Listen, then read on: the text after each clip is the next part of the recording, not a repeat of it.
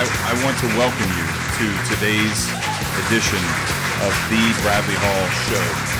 And I am your host, the Bradley Hall. All right. First, I wanted to just quickly say thank you for listening. Thank you for your support. If you enjoy our content, please share it with friends and family or even strangers on social media and help us get the word out. We certainly would appreciate it. Also, if you are interested in finding out more about me and or working with me, please visit my website at www.thebradleyhall.com. Okay, thank you for joining me today. Today, my guests are Cara Rubinstein-Deyerin. She is the CEO, and Alesia Weiss. She's the CXO of an organization called Right to Know that is dedicated to education, legislation, and mental health care for people who've discovered late in life that one or both of their parents may not be necessarily their biological parent. The phenomena is called misattributed parentage, or MPE, or some people refer to it as NPE. We're grateful to have both of them, and please welcome Cara and Alesia. This is the live broadcast of the Bradley Hall Show, and I've been doing a series of MPE interviews for this season, if you want to call it.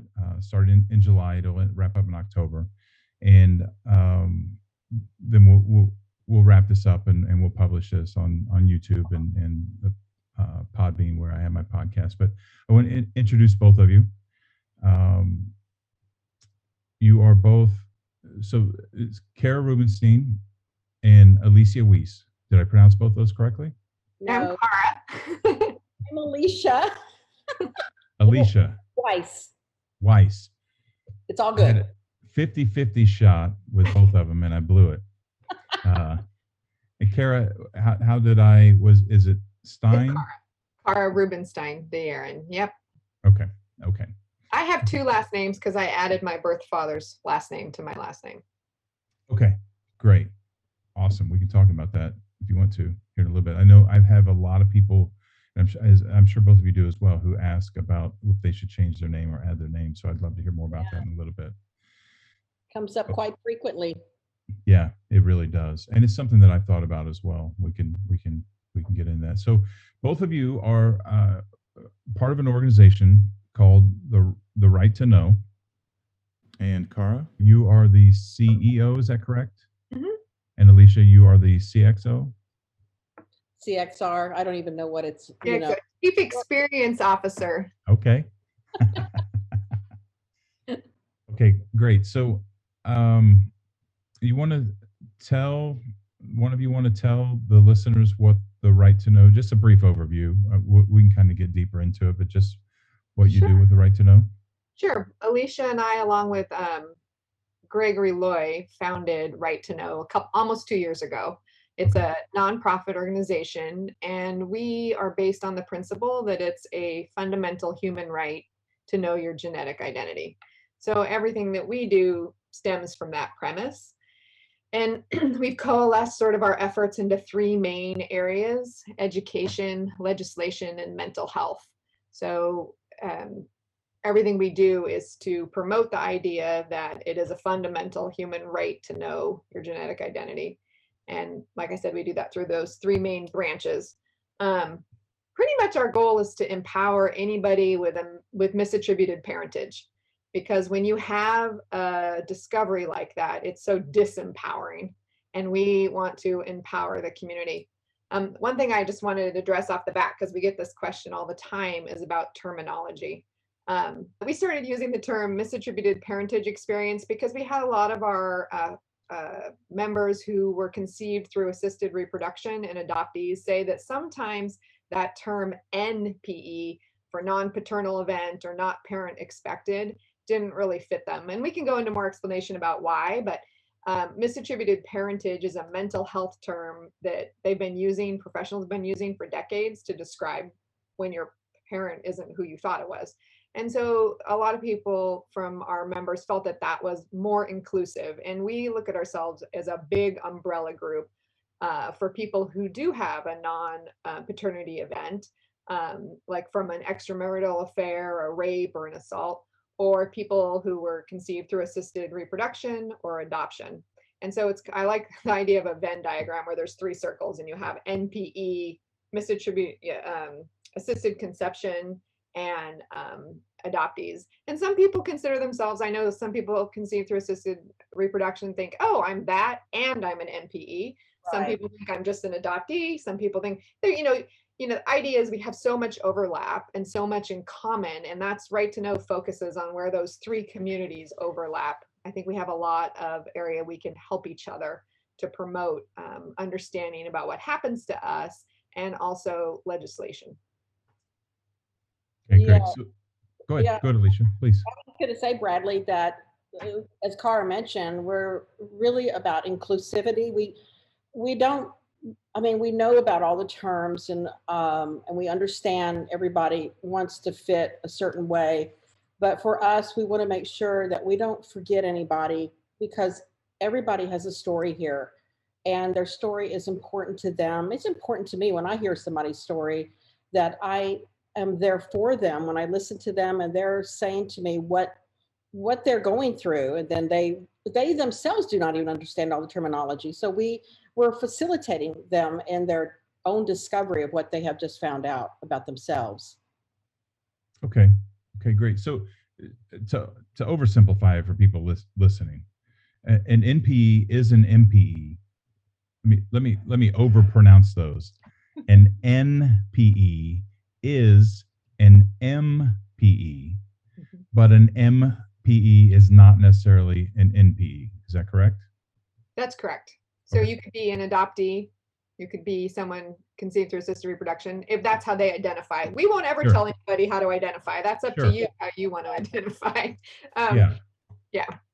Yeah, we've come across late discovery adoptees that will put themselves in that NPE and the MPE together, and they like to call themselves late discovery too. So it helps them know where they can find their, I guess, tribe. A lot of people like to use that word, and we think it's actually wonderful that each person, each individual has different groups they can be involved with. And my goodness, there's so many to choose from now. If you go to Facebook alone, there's just multiple groups or tribes, that you can choose from, or you could be in several of them. Yeah, yeah, and so this is interesting because as this developed, I helped my neighbor, and he was interested in his heritage. He was adopted, and and he knew he was adopted, so he really didn't fit this whole thing until he took his test, and then he discovered that he was 20% Native American, and so he didn't all that changed. It's not who he thought he was, even though he knew he was adopted. He didn't think he came from out west. He figured out he's from out west, and there's Spanish and Native American, and now he's trying to track all that down. And he's really trying to find a space to fit in for that reason. And it sounds like he fits in under this MPE umbrella. Exactly. And it's one thing to know, like I know people who grow up and say, oh, my dad's out there somewhere. It's kind of adoption, people call it being in the fog. And you come out of the fog. When you come to the realization that, wow, there's a genetic parent out there, or you figure that out, you really start to focus on that.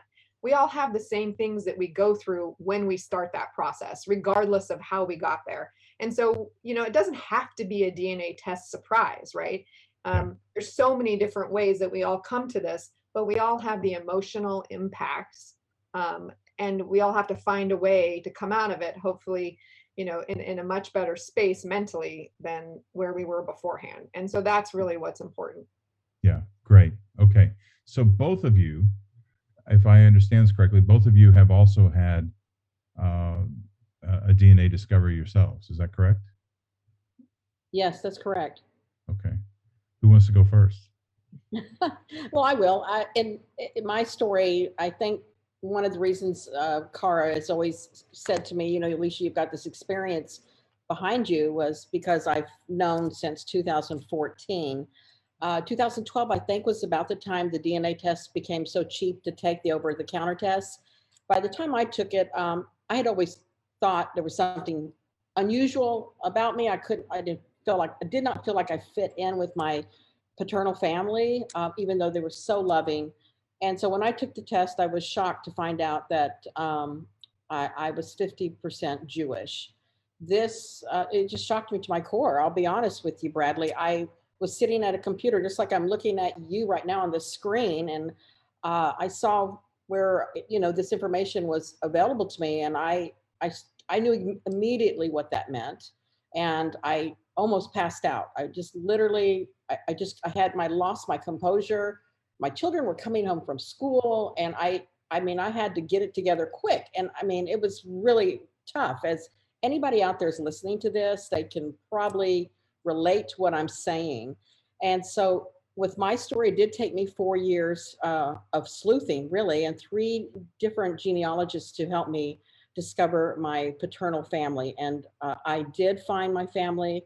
I have had wonderful experiences with many of my new family members. Some I've not. I've been rejected by some of the closest ones. And that's really kind of my story. And it's very similar. A lot of us have these similar stories. Yeah, we do. And I, I'd like to stop and focus in on that. You said it took you 4 years. Yes, it did. Because my mother, it's a good point you bring up, and a lot of people don't bring that up. My mother is 100% European German. She was born in Berlin, Germany. And when the test came back, I had probably at the time in 2014, somewhere like under 2,000 Jewish cousins. And it was like, I was like, what the hell? Yeah. What's going on here? And there was nothing to compare with on the other side because my mother was an immigrant when she came to the United States. So I was already at a loss. And so as I had to really wait for people to start taking the DNA tests to finally have it figured out. And that's exactly what happened. By the time it rolled around where I was able to figure out my discovery, it was because finally some second cousins had taken the DNA test, and it became quite clear, but with a lot of work. It was a lot of sleuthing and a lot of figuring out by the genealogist helping me out. Yeah. I know, and I want to make a big deal about this 4 years because I know that when this happens to people, because I'm one of them, and I've experienced this as well, that we need answers. And I see so many people say that they're ready to give up because they can't find their family, they can't connect, they can't find their father. I have a friend who is a very close friend who's looking for a half sister that he's never met. And the frustration can be overwhelming, especially when we're looking for answers to help with the healing, right? I mean, that helps us move through it. And 4 years is a very, very, very long time. It was horrible. And there was no support system for me back then. I was also going through a divorce at the same time. And there was nobody. I would go on walks by myself and talk to I'm a retired nurse. So I would talk to friends of mine that were nurses to help me get through it. And they didn't even know what to say to me. I mean, they were like, as much, in fact, one of them said, like, are you going to just give this up? I don't think you're ever going to figure this out. And that was probably the key. I was never going to give it up. I was going to continue. If it was going to take me 10, 20 years, I mean, I was worried I was going to go to my grave not knowing. But because of more and more people taking the tests, and honest to God, Bradley, I can tell you, I was on one of my walks. I did many walks when I did not know over those 4 years, trying to, it's just one particular time I got out and I said, well, God, if you ever give me my answer, I promise you I'm going to help other people that deal with this stuff. Great. Yeah. It's awesome. It's awesome. So I want to encourage anyone who's listening that is frustrated, or if you know someone who's frustrated, it can be a slow process, but we will find the answers. The answers do come eventually. I haven't met anyone that eventually this hasn't worked out. I shouldn't use the term worked out because it doesn't always work out the way we want, but the answers are there and they're coming. As you said, more and more people. I'm amazed at how many people are reaching out to me and following me every day still. We think that they're in around 2017 to 2020, there was this massive influx of people, and you think that's it, and there's still more people coming into this community, and it just boggles my mind. So I think we have a long way to go. I want people to be encouraged and hang in there. So thanks for sharing your story. Cara, what about you? I'm about 3 years into my discovery. I did a DNA test because I wanted to do a Finding Your Roots trip with my three boys. I was raised half Black, and when you're Black in America, you don't really know where in Africa your ancestors are from. We had traced ourselves back to three slave brothers who were sold in Texas, but we didn't know where in Africa they were from. So I did a DNA test to see where we would go ahead and travel. And I got my little pie chart back, and I was 50% something, but it wasn't Black. Well, that's amazing. Have you seen the episode with Jody? I did. And actually, Jody's my soul sister because we kind of have the opposite thing. I empathize with her so much with the things that she experienced. It resonates with me when she talks. People say, how could you not know? You know, your parents, the people that you trust, who you have the most sacred relationship with, are telling you your story. Why would you not believe what they're telling you? That's right. Um, you know, being raised biracial, though, you do grow up feeling like you never fit in anywhere. So those feelings for me of not fitting in, I'm not sure. I mean, I've talked, of course, to a number of other kids who are biracial. You know, that feeling of not fitting in is very common. So that feeling for me, I attributed to the fact that I was, you know, not Black enough for my Black family, and I'm just a little bit swarthy and dark, and my mom was married to a Black man, so I wasn't enough for my white family. You know, you learn to code switch to pass between the two cultures. So the not fitting in, while I had that, I wouldn't necessarily have attributed it to my DNA surprise. But I will say I do have vivid memories of looking at a picture of my mom and my birth certificate father and going, well, if I squint really hard, I might be able to say that I look like both of them. So like Alesia, I had like 14,000 cousins because I'm half Jewish, and there's endogamy. So there's a lot of relations going on. So the DNA is more concentrated. So you're related to lots of people. And I didn't know for 5 months who my family was. It took about 7 months to confirm who my family was. I have been rejected by my birth family as well as the family of origin.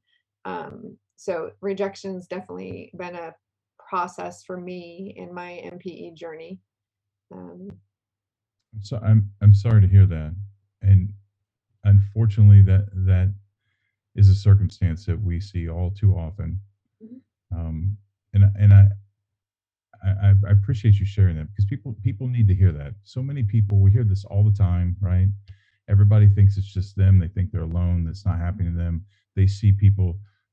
My biological father has long passed away, but the rest of my family has been very open, very welcome to me. And I think people see that and they think that's normal, and it's not normal. I don't. It's not abnormal, but certainly there is rejection. A lot of people experience that, and it's unfortunate. So I appreciate you sharing that. Yeah, and a lot of times you don't hear about the fact that the family of origin there's a rejection involved in that. You know, you hear a lot about the bio family possible rejection, but you know, as we hear more and more people's stories, that can happen. And so I just my heart goes out to anybody who's experienced that because it's very difficult. Yeah, for sure. I appreciate you both sharing your stories. So let's talk about Right to Know. Let's talk about what you do a little bit. I want to read a quote from the website that I absolutely love. There's no such thing as anonymous anymore, and boy, if that isn't true with this journey with technology, I don't know what is. So I just want to point out I love that quote. So you said earlier education, legislation, and mental health, and I'd like to kind of focus on the legislation part of it. I think that's kind of what, in my opinion, from what I know, that sets your organization apart a little bit more. There's a lot of support and a lot of education going on, and I know you have some great programs. I don't mean to diminish those at all, but I'm very curious about the legislation, and I think talking about that in depth will cover the education and the mental health side as well. Do one of you want to take this and start this off? I have some questions I want to ask, but I want to let you say what you want to say. So the thing about legislation that people have to understand is you're looking at societal perceptions of misattributed parentage. So you have all of those things that are tied up in rejection and why people don't tell, and all of that is also part of how the legislators look at misattributed parentage. So education really is a key factor in changing legislation. I like to say that if you stop somebody on the street and you say, this person's adopted, do you think they have a right to know who their genetic parents are? I think these days most people will say yes, because we've shifted our views of adoption. 50 years ago, they might have said no if you look like your adoptive parents. This person's conceived through assisted reproduction. Do you think they have a right to know their genetic identity? I think you get a little tricky there. You might people donate because it's anonymous, which, by the way, when the UK passed laws saying no more anonymity, there was a little dip in people giving their gametes, but it went right back up to the normal level within 6 months. So yeah, that idea that because there's no such thing as anonymity, you're going to cool the fertility industry is just a crock. I won't swear on your podcast. But if you get to somebody like, so I'm the product of a one night stand, Alicia's the product of an affair, and there's so much with our Puritan shame, sex issues in our society tied up into that. Yes. And if you say to somebody, well, she should know her genetic identity, I think people get even more uncomfortable there. So the idea of changing legislation has to be progressive. We have to start in the areas where people are ready to listen and slowly move it forward. This is a long-term goal. Right to Know is going to be here for the next 15 years advocating for legislative changes. We're building relationships with legislators so we can move to other things. And I was just actually talking to someone conceived through assisted reproduction the other day. And I said, right now we're working on fertility fraud laws. And when we talk about fertility fraud at Right to Know, we're talking about broad-based fraud, not just doctor fertility fraud, which gives everybody the ick factor, right? I haven't talked to one person who says that's okay, right? That if a fertility doctor uses his own sperm without the permission of the patient, everyone goes, ooh, gross, that should be illegal. There's not a problem there. But there's also other types of fertility fraud. There's when donors lie about their medical history. Oh, I don't have anything wrong with my family history. And that turns out to not be true. There should be some means to address that. So that way we can prevent people from lying in the future. Because it's exclusionary. Some of the things are exclusionary. So they would lie. Right. For financial reasons, because they would be excluded. And they wouldn't be allowed to donate. Exactly. And so it's not unfathomable. Once people understand that, it's easy to understand why people would lie, as sinister as that is. And there's not a really clear cause of action for that. So what happens with the fertility fraud cases is you can try to address it through contract law, but what the courts have said is, well, the parents were a party to the contract, but the children weren't a party, so they have no standing in the courts. So we need laws to give the children standing. Anyway, for the broad-based fraud, we like to include everything related to fraud in the fertility industry, not just the doctor fraud. Like I said, when donors lie, and clinics sometimes lie to donors too, or to their patients. So all of that needs some sort of legal consequence. And that's where we're starting. But I'll tell you, almost every legislator we've met with, and we're working in 6 states right now, has said we have to do more. When they start hearing the stories, we bring people with MPEs, with misattributed parentage experiences, on, and not just doctor fertility fraud, but my story. Alesia has some medical issues from not knowing her paternal medical history. And when they hear that, they say, we need to do so much more. And so that's really refreshing for us. We know that we can develop a relationship with these legislators and working with fertility fraud, and then keep going to try to enact more legislation. And for me, birth certificates changes are my ultimate goal. It's my thing that I care the most about. Changing your paternity on your birth certificate is a very difficult thing. You have to go to court in most states to do that. And I try to explain to people about, you can change your name. In most states, it's easy to change your name. But to change your paternity on your birth certificate, you have to go to court. And And most people don't understand that what the law sees a birth certificate for, the purpose, is different than how we as a society see it, right? We look at birth certificates as whose grandpa was whose grandpa, right? When we're doing research. But for the law, it's who has to pay for little Timmy's mistake if he, uses a baseball bat and hits a baseball in my window. Who's responsible for that? So the law only cares about who's on that birth certificate until the child turns 18 or sometimes 22 because of college. And after that, the law doesn't want to take the time to change birth certificates because that's not the point of them. And that's why there's some pushback with our societal reasons why we see birth certificates and the legal reasons why we have them.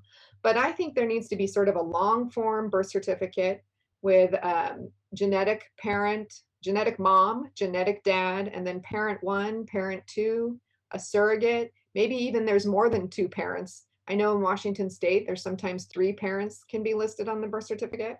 And you can maybe order a short form birth certificate because, of course, if you're signing little Timmy up for baseball, you don't want to have like Right. genetic, like all this information. So a short form would just have the legal parents, but that way we always have access to that information and it's not hidden from us.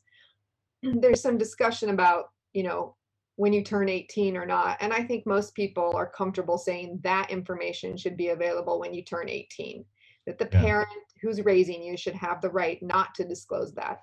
And I do understand the arguments behind that, but I do think that at 18, everybody should have the right to know their genetic identity.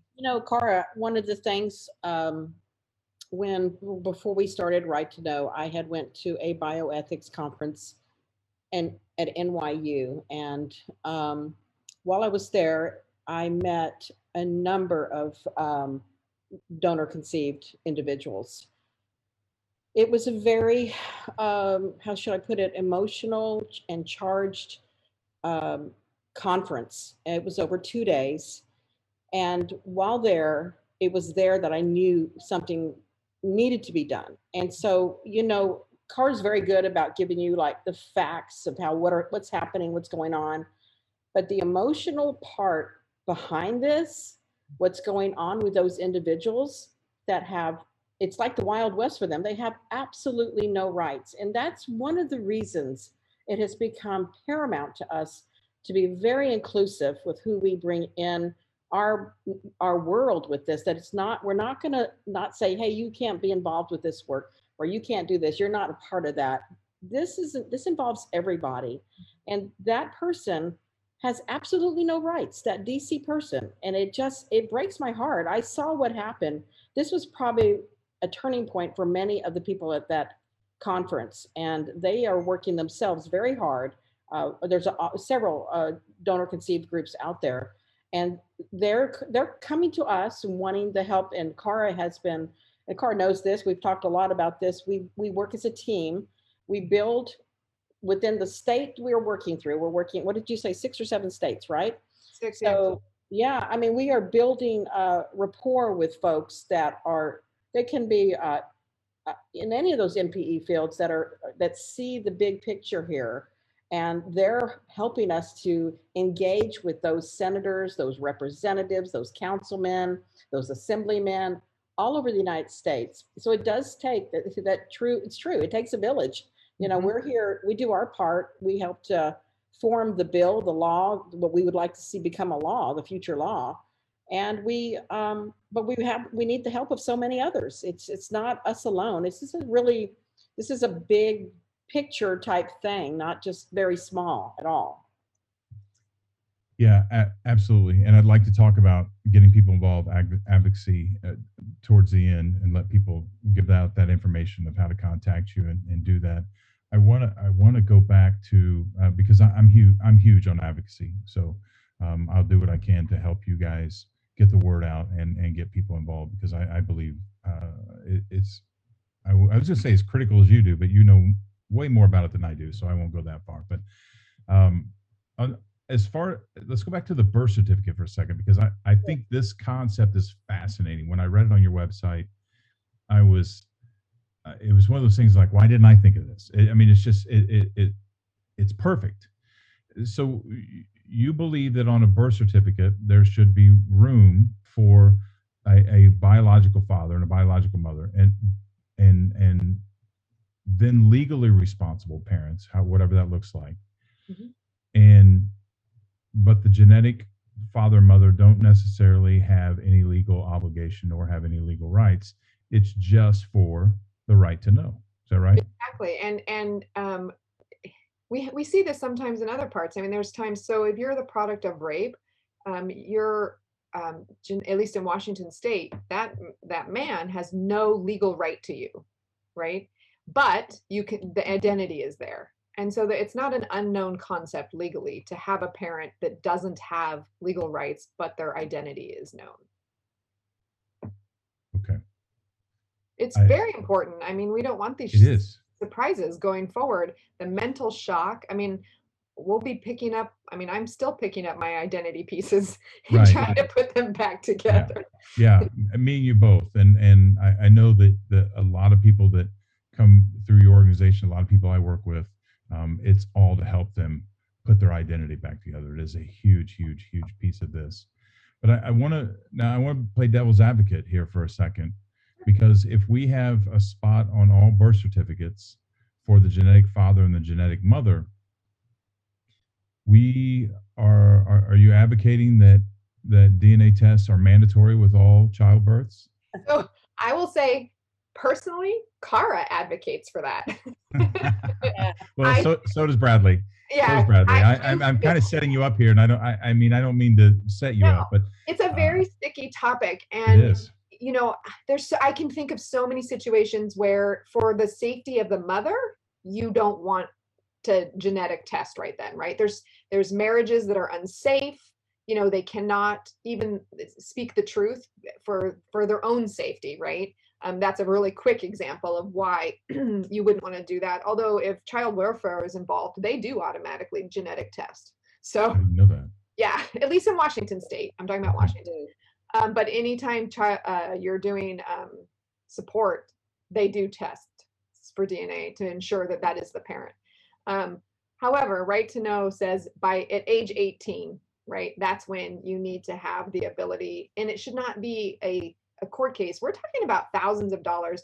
I know, you know, if all parties agree to change a birth certificate, then you can. So if you're lucky enough to have them all alive, right, we're talking about your bio family and the people on there. So in most states, it's a matter of law. Like my mom was married to my birth certificate father. So she didn't put him on there. The law put him on there, right? Because they were married. And even if it was somebody different, she would have had to have been proactive about it. And she was 19. It's not like it's something that, you know, was really going through her head at the time. So you have to file a court case unless all parties agree. And that means they all have to be alive, which a lot of us, that's not the case. And so it should be an easy administrative process, right? If you have the line on there and you can show through a preponderance of evidence who the genetic father is, then it should be an easy step to add that information to the birth certificate. So as I'm thinking about this, you know, I'm thinking about everybody involved. You know, because I'm thinking about the father, the biological father. What if the biological father does want to be involved, and the married couple does not want the biological father involved? And I'm not suggesting that we sit here and debate all this and figure out all this now, but I do think that your suggestion with the birth certificate just helps lay everything out in nice, neat order, so the law can help assist to make the right decision. I mean, and it sounds like that's ultimately what both of you want. Yeah, and you know, with a biological parent, if the child's under 18, it's very easy to go to the courts and get permission to be involved if you are the genetic parent. And I'm sure that varies from state to state. Because it's a paternity issue at that point, but the state is much more likely to get involved and help solve that problem when the child is under 18 or 22. Makes sense. Yeah. I mean, a lot of states have a statute of limitations. So I think it's North Dakota, it might be South Dakota. You cannot change your birth certificate no matter what after 22. Period. End of the discussion. Right? Because that's why would you do that? The whole point of it is to know who has to pay for the child, right? Yeah. So, or who's legally responsible. So, I mean, we have a long haul ahead of us here. Yeah, and the biggest thing is, I know you mentioned this on your website, is the game has changed. All these secrets that people thought they were going to go to their grave with, whether they were innocent secrets for whatever reason, women in the 40s, 50s, and 60s who had to hide the fact that they had gotten pregnant from someone else, or whatever the case may be, or someone who was trying to hide from their spouse, or whatever the case may be. It doesn't matter why the reason was, or in cases of rape or whatever. It's just the game has changed, and unexpectedly so. I'm sure that Ancestry DNA and 23andMe, and I'm sure they had no idea this was going to be what it is. But the cat is certainly out of the bag, and we have to address it and make accommodations from there. So, and you have some experience with this because you mentioned that you added your biological father's name, right? I did. So I'm actually in the process of trying to change paternity. But again, that is a very difficult, that's a court case. I'm lucky I'm a non-practicing attorney, so I don't have to pay somebody to the thousands of dollars it would cost. Changing your name in most states is a relatively simple process. I get a lot of, so what Alesia and I end up doing a lot of the time is we field questions and we talk to people. Alesia can talk about some of the systems we have set up for helping people. I mean, we consider Right to Know a resource for mental health questions, legal questions. I just got an email, a few days ago. I'm adopted from Puerto Rico. How do I get my original birth certificate? Right? I mean, we face these questions all the time. But a name change is relatively simple. It's usually under $150 in the county that you're from. I've noticed in the southern states, there can be a little reticence by the courts for men to change their name. However, if you say, it's all how you word it. If you're talking about, I found out that Smith is not who my real family name, Johnson, is. And I'm proud of my new Johnson heritage. And I am a Johnson, and I'm trying to correct my family name. The courts tend to feel some empathy towards that approach for men. We're used to women changing their name in our country, but not men so much. And in the South, there can be a little bit more difficulty without sort of the right verbiage to prompt the judge to go for it.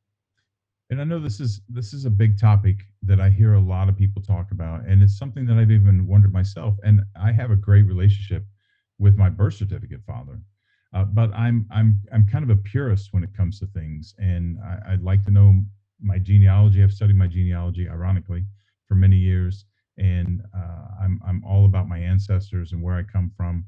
And so I feel fraudulent with the last name that I have.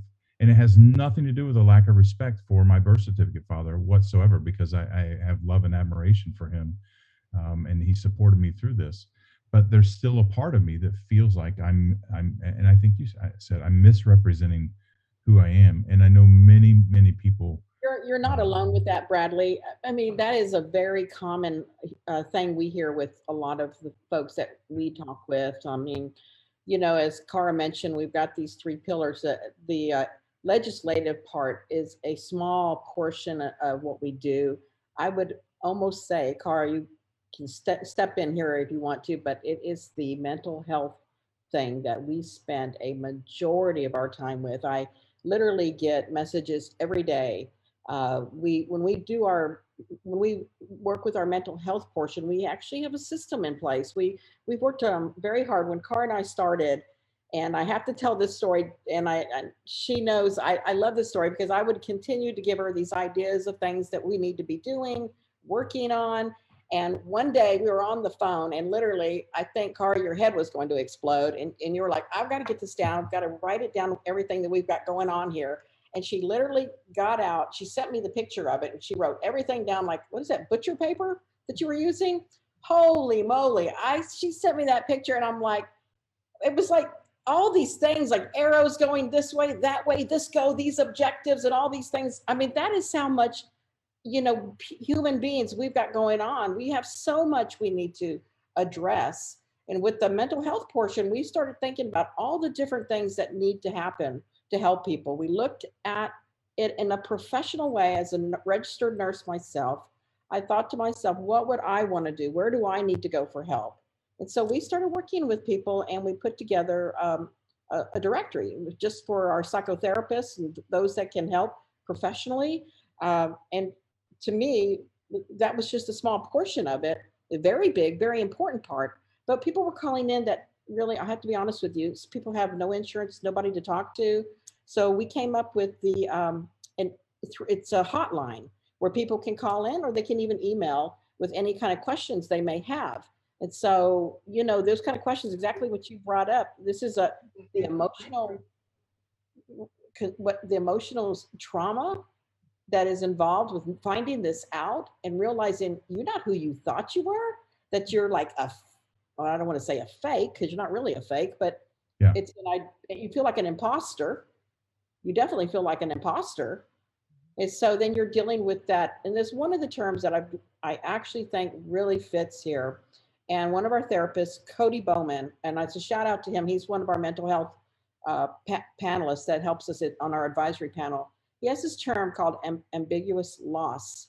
And that describes to a T, ambiguous, am I saying that right? Ambiguous, Cara? I mean, it's a mental health term. Yeah, I mean, it just, the loss that people feel when they're trying to put their story back together, when they find out who they really are through the DNA, the over-the-counter DNA test. So when we're working with our therapists, we try to, if we get calls for people needing help, we put also together not only that MPE hotline, but a mentor program, which we actually trained several folks to help us out. A lot of them are licensed RNs, LPNs, counselors themselves. And we fit in a program where they have somebody they can talk to while we're helping them in their particular state find a therapist that can work with them. And we have had now across the board, several states, we get back messages all the time where people are getting the help they need. I mean, it's, I don't even know how to explain it to you, Bradley, what that feels like, knowing that somebody's getting the help they need. I wish I had a mentor when I first learned. I mean, we match people up with similar. There was nothing. There was absolutely nothing, and this is the same thing with the therapists. They're learning as they go along how to help our population of people. They have never had this to encounter these kind of things. One thing I will say about the adoption world, we work with a lot of another adoption group, and they have really helped us a lot with terminology, with working with programs, setting up programs, and how to educate other people that deal with these things. So it's all part of it. And in what you brought up alone, I especially think in men that name, the last name of a man, that they all find out that's not who they are. And I don't know how old you are. Let's say you're in your 40s, 50s, or even 30s, you find that out. And you're like, what in the world has just happened here? I mean, it's like, I don't know, it must be like a sucker punch. It really is. And so in my situation, and there's a lot of situations like this, my biological father never had any children. Obviously had me, but he died believing, it's a touchy story, but overall he didn't think that he had any children or anyone to carry on his legacy. And so the family, the whole family name didn't pass down to me. And then now I have sons, and I think about this. I think about this quite often, and it is a big deal. And even if I don't do anything with it, all the people who are out there and we hear this all the time too. People, or the things that bother us, people are like, it's just a name. It's not a big deal. Your dad's still your dad. Kind of that whole thing. It is a big deal. And it will remain a big deal until it's processed, and which is what we're doing here, right? We're trying to help people and let them know that they're not alone and they're not normal, and there are people out there to listen.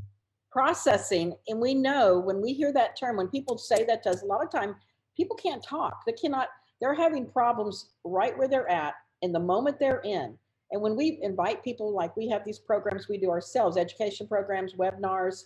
We have one that's called Community and Connection. Bradley, I think you're aware of it. We do it once a month. We have a therapist. We bring a professional licensed therapist, and we invite people in. And some people say to me, they might send me a message like, I cannot be on this video. And I said, you don't have to show your face on this. Right. If you need help, just listen in. And I actually had 3 people yesterday from the Community Connection that actually contacted me and says, I'm so glad that I listened in. I needed what was said today. Good. And I think that thing about processing, I used to think like, okay, I'm going to process this. I went to a therapist. I got this figured out. I'm going to tie a bow around my MPE, my misattributed parentage experience, and stick it in a box and put it in the closet, and I'm done. And I had a little epiphany, yeah, a little while ago that I'm going to deal with this for the rest of my life. And it's like being a boat in the water. Some waves are big, some are small. Sometimes there's calm water, and you never know what can trigger you, what can happen, what might all of a sudden make you feel more like an imposter again. I think that that's such a key word that you used, imposter syndrome. I experience that all the time, especially since, like I have to fill out those forms where you check your ethnicity. I feel like I'm lying if I say I'm mixed, but I do not consider myself you're a white woman, because I just wasn't raised that way. I don't think of myself that way, but I don't want to lie. So I deal with being an imposter almost daily in my life. So I totally understand what you're saying about that. Yeah, and I love your analogy about waves, and the analogy I tell people all the time, you may take 5 steps forward and then suddenly something's going to knock you back 1 or 2 steps. And it doesn't mean you have to go back 5. It just means that your progress is suddenly halted. And like you said, it could be anything.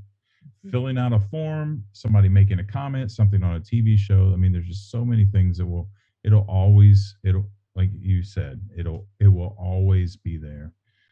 And I think people have that expectation, like you were talking about, that they're just going to talk to someone and it's all going to go away. And it doesn't. And the reason it doesn't, and I know we all 3 can agree on this, is because it's trauma. Absolutely. Yeah. And I think people dismiss that it's not, and that's something else that needs to be drastically changed. It is absolutely. I've had people tell me that their therapists have told them that it's not really trauma, which, and not to belittle therapists anyway, I think that because it's so new, and that's why the education piece is important. We have to, we've had a lot of people come to us and say, hey, my therapist wants more information. And I'd love to hear that they're open to knowing that there's more to this. So we radically have to get that out. But I just want people to feel validated. It is trauma, and it is extremely traumatic, and it will never go away. Bradley, one of the things I think about, to me, my emotional state, I think about myself in pictures, like maybe a collage of pictures of my life from maybe the past when my children were little to when they're starting to grow up and now they're adults. And when you find out about this, this huge shift of who you are, I picture myself. I have that picture of me looking at that computer, and that's now part of my collage. That's a part of my collage of my life. Yeah. And that's not changing. I can't take that mental picture out of my head. And it's probably what's maybe similar to what a lot of our listeners feel. They have this collage from the before and now the middle and then after. And now they're trying to put together the whole, they want to make themselves whole. They don't want to be there. They don't want to be fractured. And so that's part of what Right to Know believes in. We don't want people to have to think they have to have fractured lives now, because we believe that people can be whole. Yeah. Now, one thing that I like to talk about a lot with people is that this affords us a unique opportunity to look at life differently. And because the veil is just completely blown off, half our identity is just ripped away, and we are forced to look at life differently, especially people who are blindsided, come from a perfect happy family, and then this blindsides them, and they can't make sense from that angle that veil is ripped off. And we have to really we have a huge paradigm shift. We have to drastically change the way we look at things to be able to make sense of it, because like you were saying, Alesia, we see what we want to see. That's human nature. Well, and you were talking about that earlier, Cara, where your parents taught you something, and it's just the way you saw the world. And Jody and I talked a lot about this, that people just say how you didn't know, but it's because we buy in. We just buy into our beliefs, and they shape the way we see things, and we see them through those lenses. And Well, we're innocent bystanders. I always have to Yeah. remind people, we didn't make this situation, No. right? We're just having to deal with the ramifications of the situation. And I know you've said before, this affects everybody. It reverberates through so many different families. I mean, most of us are adults, so we have our own families that we've created with spouses and children. I mean, my children went from being a quarter Black to a quarter Jewish, right? You have to have that conversation. You're looking at different genetic diseases. um, and then you have your family of origin, you have your bio family. I mean, there's just so many people. And I think it just, it just keeps reverberating throughout so many different lives and so many different levels. And we all have to process it in different ways. And that's hard to remember when you're the center of it. And sometimes when you're asked to hold the secret still, or hold the secret for half the family, or, there's just so many different aspects of it that's traumatic. It is traumatic, and a lot of navigation. So, But okay. this is huge, though. I just will say this because you mentioned your neighbor. My neighbor said, you would never believe what happened to me. I can't tell you how many people have come up to me since my discovery and talked about their own misattributed parentage experience for themselves, their spouse, or their best friend. At least 20 people, not knowing my story or that I started Right to Know, have come up to me in the last year with a misattributed parentage experience. We're on the precipice. This is just going to keep growing. And so we need organizations like this to help people deal with it. I agree, absolutely. And to your point, I was on a cruise with a group of NPEs, and we stopped in Bahamas, and my wife and I met up with a friend of mine that lives in the Bahamas, and I told him why we were there, and he told me he had just found out that he was you can't make this stuff up. Oh, it's crazy. Truth is stranger than fiction, that's for sure. It really is. And the thing is, I say this all the time. This isn't anything new. This is what human beings have done for thousands of years. It's just now the technology's caught up with it. Yeah. And so we have to figure out a way to deal with it. So, and Alesia, I was just going to say, it'll take the law a long time to catch up with the technology. Law is always notoriously way behind technology. Well, and there has to be a mindset shift. And you alluded to that earlier when you were talking about the education. You have to use the education piece to educate the lawmakers. So then people just don't understand. It's not in their wheelhouse. They don't experience it. And it's hard for them to grasp, and you have to use some type of media to reach them on an emotional level to where they finally can understand. That this goes with any problem. So I love what you're doing. I appreciate it. Which brings me to Alesia. I want you to tell people how they can get involved if they want to get involved. Well, we have a webpage where we've been working hard on getting that. We have people who are helping us help us with the social media part. They can reach us through that MPE 323 Talk MPE, or they can also email us. Cara, do you have that email address? Yeah, info chat or something. Info at Right to Know Us. Say it again. Info at Right to Know Us. Folks that are listening. Info at righttoknow.us. This is a good, what we're doing is, Cara said it in the beginning, we are fielding so many phone calls and messages that it's almost, I hate to say this, but it's overwhelming. We're older, we're getting older as we speak, and we need help. We need people that really want to have a passion, that really see the vision with us. We can't do this alone. We need your help out there, guys. And anything that somebody feels that they want to help with, we are ready to put you to work, really. And when we do legislation, we do it from a grassroots level, bottom up. So we always need, when we go into a state, we need help from all the MPEs out there, adopted, conceived through assisted reproduction, to combine our voices much stronger. And if we all write, like we're working on New York coming up, if everybody who was born in New York or lives in New York reaches out to their senator or assembly member and says, we want you to support this bill, that makes a big difference. Yeah, it really does. And I want to add that I said earlier that I'm huge about advocacy. I believe that that's built into 12-step programs for a reason. It's extremely healing. One of the things I always say is the best way to be inspired is to work hard to inspire other people. There's no better growth than helping other people. Most of my personal growth has come through helping other people. And so I highly encourage people who are listening, if you feel so called, get involved, and I think that'll help you heal on a level that you probably can't even imagine yet.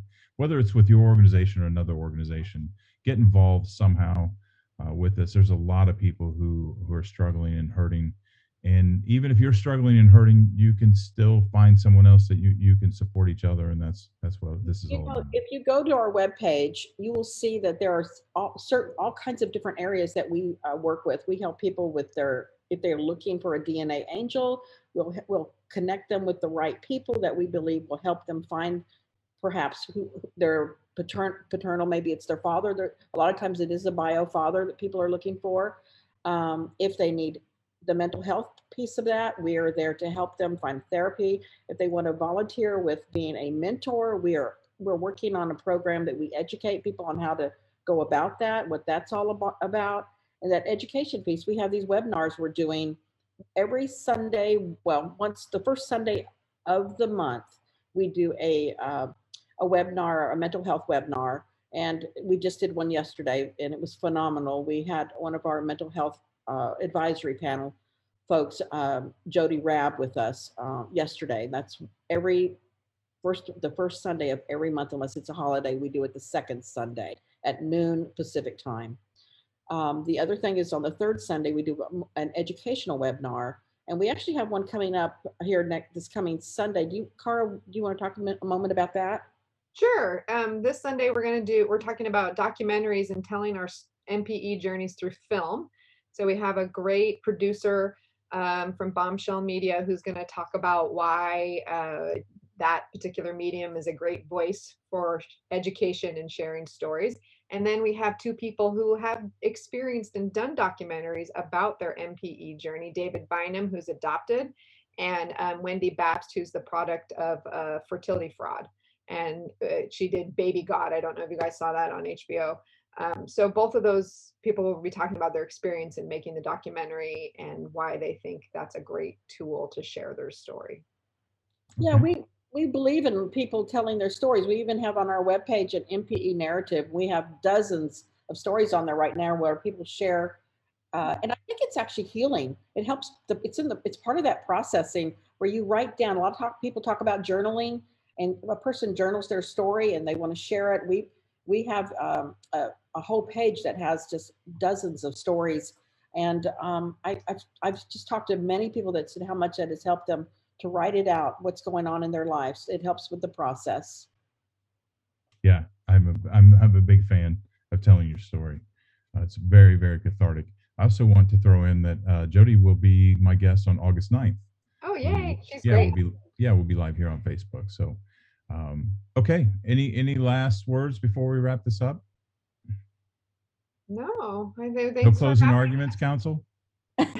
No closing arguments. I do want to say, I'm constantly giving people information. So reach out. I mean, these are a lot of the questions we do field. I'm in such and such a state. I want to change my paternity, or I want to change my name. I know a lot of us don't have a lot of means to do that, but there are ways. The paternity is complicated, almost impossible.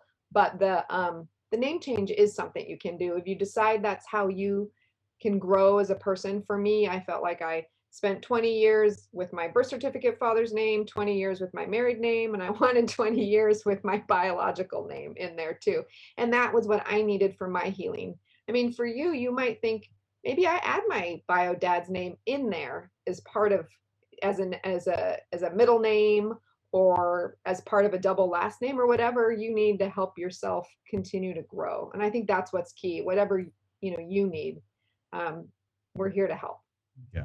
One last thing I want to say, I guess, is I'm not sure we mentioned this, but we are working on a summit. It's going to be our very first summit. Obviously, COVID slowed everybody down. Yeah, for sure. But in the spring of next year, We're working with some other nonprofits, and we're going to put together, we will put all the information on our webpage, but we're going to put together a phenomenal summit where people will be able to come in, and we'll be doing actually, it'll be classes dealing with just what we're talking about here, birth certificate, whatever the new information that's out by early spring, we're going to have it. We're going to be sharing it. We're going to have fabulous speakers with us. And so it's something I hope everybody will be looking out for. And I know I'm looking forward to it. We have such a phenomenal group of people. I mean, Bradley, just meeting you, in the last couple of months, it's been an honor just to meet you and what you do with your podcast. We've been having these conversations with a lot of different people, and I'm telling you, this is the way you get the word out. We're not going anywhere. We are here to stay, and we're going to make change. Yeah. Excellent. Excellent way to wrap that up. Thank you so much for being here. I'm grateful. I appreciate the work that you're doing. And I'm grateful for letting me be a part of it. And I'd like to be a bigger part of what you're doing. So I'll reach out to both of you, and we'll talk about that later. So, but again, thank you both. And, let's find a way to have you come back, and maybe we'll pick some of these topics apart. We'll get even deeper into them, and maybe have some question and answer stuff. I know we wanted to do that today, but this conversation just was so smooth. That hour has just flown by. I would love to talk about race, so invite me back for that, because it's a big deal for those of us who have had big changes in our ethnicity. Yeah, well, let's talk about getting a group of people together, a couple people together, and let's do that. We have already done that, actually. We have some things coming up with just that we've been working on with Right to Know. It's so important. Good. It is very important. So thank you both for being here, and I'll talk to you both soon. Thank you all. Thanks, it's Alesia. so wonderful to be here with you, Bradley. Yeah, I appreciate it. Okay, both of you have a good night. Bye. Bye-bye.